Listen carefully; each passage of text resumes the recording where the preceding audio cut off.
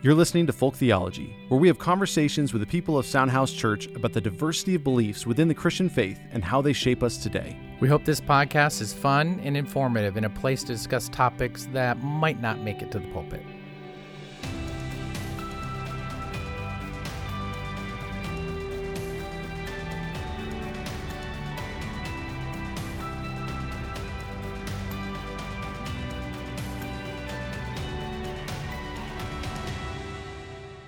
Well, hello, everyone. This is Chad Frontiera. And this is Ryan Grable. And we are both pastors at a church called Soundhouse Church in Long Beach, California. We are. And I'm the lead pastor here at Soundhouse. And I'm the associate pastor. Mm-hmm. And, we're putting together this little podcast as a little way of continuing a conversation with the people of Soundhouse Church. Yeah. If you're not a part of Soundhouse Church, no worries. We're glad you're joining us. But that's really what we're going after in this. Now, we titled this Folk Theology, which might be a little bit of a weird name. And let me tell a story for how we came to this name. And that's what this episode is going to be, is what folk theology is all about. And then after today's intro, we are going to be putting out different episodes that are talking about different topics that would fall into this category that we would call folk theology. So a couple of years back, I actually got to go to India, to an area called New Delhi, a city named New Delhi. My wife's uncle was actually serving as the consulate general there at the embassy, and so it was a fun trip. Got to go see a lot of India, but at one point we actually went to this big temple, this big Hindu temple, just outside New Delhi, and it was a very new construction, and it was massive. I mean, they actually had the guy who orchestrates all of Disney's fireworks shows, like organized their nightly shows and put together their firework and fountain shows. That's what it was. It's like $1 million fountain show they do every day, and it's massive. This extreme experience. And at one point, I actually got to sit down with my wife's uncle and one of the executives who worked there. And he was explaining a little bit of what's going on in the religion of Hindu. And hear me out when I say this. My takeaway is that Hinduism was not really a unified religion. In fact, I might say that it's not a major religion the way we think of it. What he was explaining to me is that in Hinduism, what you have is the culture of India, which makes up thousands of different tribes, and all of them have their own faith system, their own deities sometimes, their own ways they worship and all of that. And what was happening at the time I was there is that they were trying to unify, to bring together these different tribes and to package the religion, I guess you could say, as a single religion. And so they were doing that also as a part of their global expansion they were doing at the time. But what was very interesting was this learning of this process of each village's, each little tribe's individual belief structure and how these were being assimilated into a single unified one. And I think the why this stuck with me is since then, I have been realizing how much Christianity kind of does the same thing. From all of our perspectives, Christianity seems maybe a little bit simple and solid and unified. However, if you get outside your context, you'll realize that every little corner of Christianity can be very, very different. Now, there are some mainstream things, some orthodox things, seeing Jesus as fully God and fully human. That's maybe a belief that is held by majority of Christians. But really, as you start to get into the nuts and bolts, you'll find that that every camp within Christianity, every subculture of Christianity brings its own pieces of theology. But the weird thing is that no one within Christianity sees it. I was kind of thinking of this illustration of if you see the world, if you see Earth from space, you'd say that's one planet. But then you maybe zoom in closer on the United States, and you'd say, oh, there's actually a ton of variety and detail here, right? I can see from this satellite view that, there's coastline, there's mountains, there's desert, whatever. But then if you zoom in really close to maybe a single street, you'll see, well, this world feels kind of small again, right? I mean, I don't know about you, Ryan, but growing up, like, my world was so small. If I walked 2 blocks one direction was the liquor store where we'd buy candy, 2 blocks the other direction was a 99-cent store where we buy cap guns and stink bombs, right? Like, that's that was my world as a kid. Yeah. Yeah, it's very similar in that same way, especially I think as I'm, as we're talking about growing up in faith and learning about the, my faith, particularly, my worldview was, definitely small and, and in a sense contained, and that's kind of what I knew. Yeah.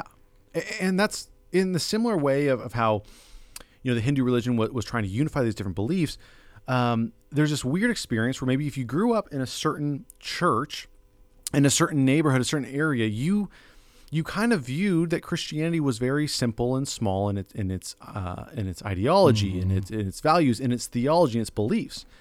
But then as soon as you go outside your context, you realize that you actually left a camp, a tribe, and you're encountering another camp, another tribe, which has their own slight differences of how they do Christianity. Now, this is fine. This is, and actually, I would say this is healthy. This is good. We all worship differently and have different perspectives on things.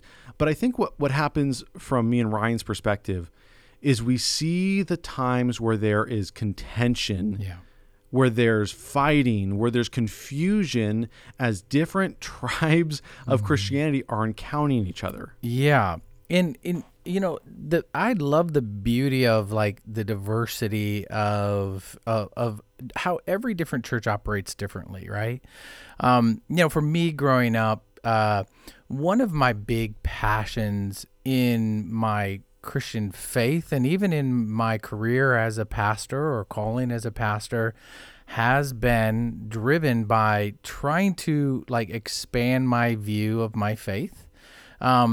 And for me, and I don't mean this in any way disrespectful, but it was like, there's a certain way that was being taught, a certain practices that were being taught just in the church I grew up in. And small example, there were things like, like drinking's a sin. And so I would read in the Bible that Jesus actually like made wine, and so it was confusing, and I just thought, well, this is interesting, and so I just had to like really kind of grow and learn and take it into my own hands, and but what that did to just expand my worldview of Scripture and how other churches operate was I did get a little bit higher view of other people's faith and how they practice or in individual churches, and so. But for me, it was necessary, and it's put me on this path of like really digging down deep into some of the things that I probably assumed about a certain teaching or way my church went about practicing, and really digging into it for myself. And so there were a lot of different topics that put me on this path that really ultimately has created a really big hunger in me to go, where does this come from? What does that passage say? And maybe let me look at the bigger context of that too. That will inform me a little bit more. Yeah. And so, it's been a huge, huge tool in my life. Very, very helpful for me and a passion for the Word, traditions, how they developed, why they developed. And even I always ask this question to myself of like, is what you're doing like, and I mean this in a way of like, I just told Chad, I don't ever want to labor in vain. I want to know what I'm doing. I want to know why I'm doing it because I care so much about my faith. It's informing my life. Yeah. As you're in one culture of Christianity looking at another, it's not that one's right, one's wrong. Correct. Both are claiming Jesus as Lord. Both are Christians. Yes. Even Catholics to Protestants, like both are Christians. Yeah. But it looks so different. Some of their theology, some of their beliefs, some of the practices, the way they worship looks so different. Yeah. And I think what naturally happens is our desire to, and most likely out of an insecurity of what we believe, we attack what we don't know, right? Yes. We attack what we're not familiar with, and so we'll come out saying, well, clearly they're not Christians because they don't blah, blah, blah, blah. Where it's like, no, we're both Christians. We just do some things differently. I'm a huge fan of philosophy, and I was really shaped by a little story called Allegory of the Cave by Plato, and essentially what you have in it is this made up story of these individuals are chained up in a cave, and that's their whole life. That's all they've known. There's a fire behind them. And every once in a while, someone will hold up a little puppet on a stick in front of the fire, and a shadow will be cast over their shoulder on the wall in front of them. And so they'll see the shadow of a tree or of a snake or of an apple or of a chair, and they'll say, oh, I think that's a tree. I think that's a snake. I think it's whatever. Anyways, the way the story goes is one of them is unchained, brought out of the cave, and slowly his eyes adjust, and he sees a real tree and a real snake and a real apple. He sees the world that exists. And then he's brought back down and chained back up with others in the cave.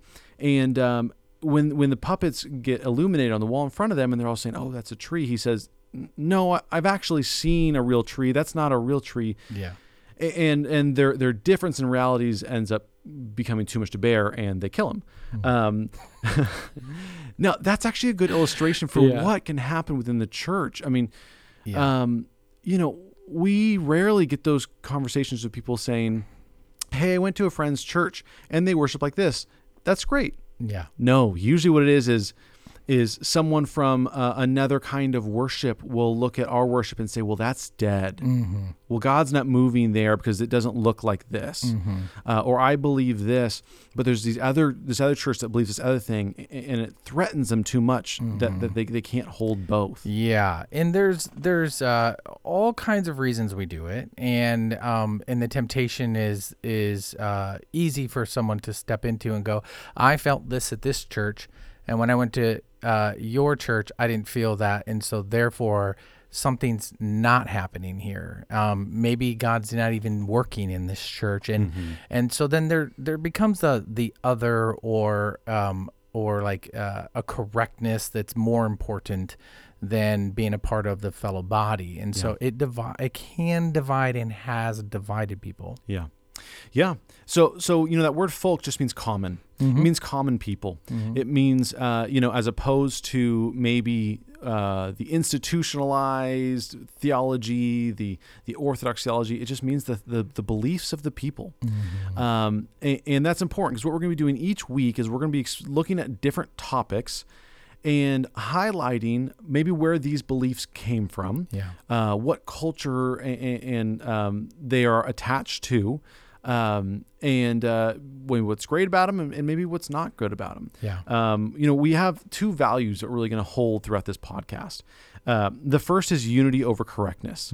It's something we do preach from stage, but we're also going to be preaching it through here. We commit to the significance of unity in the church over correctness. Yeah. Paul believed the same thing and administered his churches in that way. But then second of all is liberation from fear and unhealthy belief. Yeah. That is really, I think, a core motivator. It has to sit under the unity over correctness. But a core motivator for Ryan and I is we see so many Christians that are weighted, pressured, afraid by bad theology. Yeah. And what they don't realize is, hey, maybe some of those beliefs aren't actually even biblical. They're cultural, and they've been imposed on us from generation to generation, and that's fine, but we're going to look and see that they don't actually have a grounding in Scripture, and they don't actually need to be a source of fear or insecurity. Yeah, Jesus invites us into his way, his mantle, his yoke is light. And I think that, yes, when there are some practices, I myself were taking these on, and it put me, unfortunately, it maybe because of the way I heard it, maybe I heard it wrong, or maybe the way it was actually maybe being taught, it put me into a perpetual state of a spiritual insecurity. And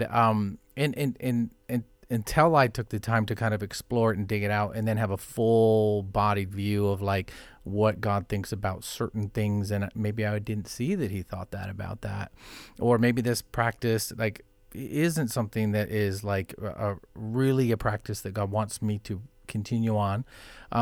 It brought me to more, I think, a spiritual security than I had, and broke out of certain cycles. And so, but I don't look and judge others who are even doing those practices, and it might mean something to them. But I think some things are worth pointing out, Chad. and some topics may be stronger than others. Absolutely. Absolutely. And so we hope this podcast is one that liberates people in Soundhouse Church from certain fears or certain oppressive beliefs. And we hope that it's just a fun way that we can connect, that you feel comfortable to begin to explore certain topics within your faith. Yeah. So we hope you continue to join us, and you can scroll through any of the other episodes and take a look at any topics that interest you. And if there's a topic that you would love to hear Chad and I discuss, just let us know, and maybe we can make the podcast. We guys hope you enjoy the podcast. Have a great day.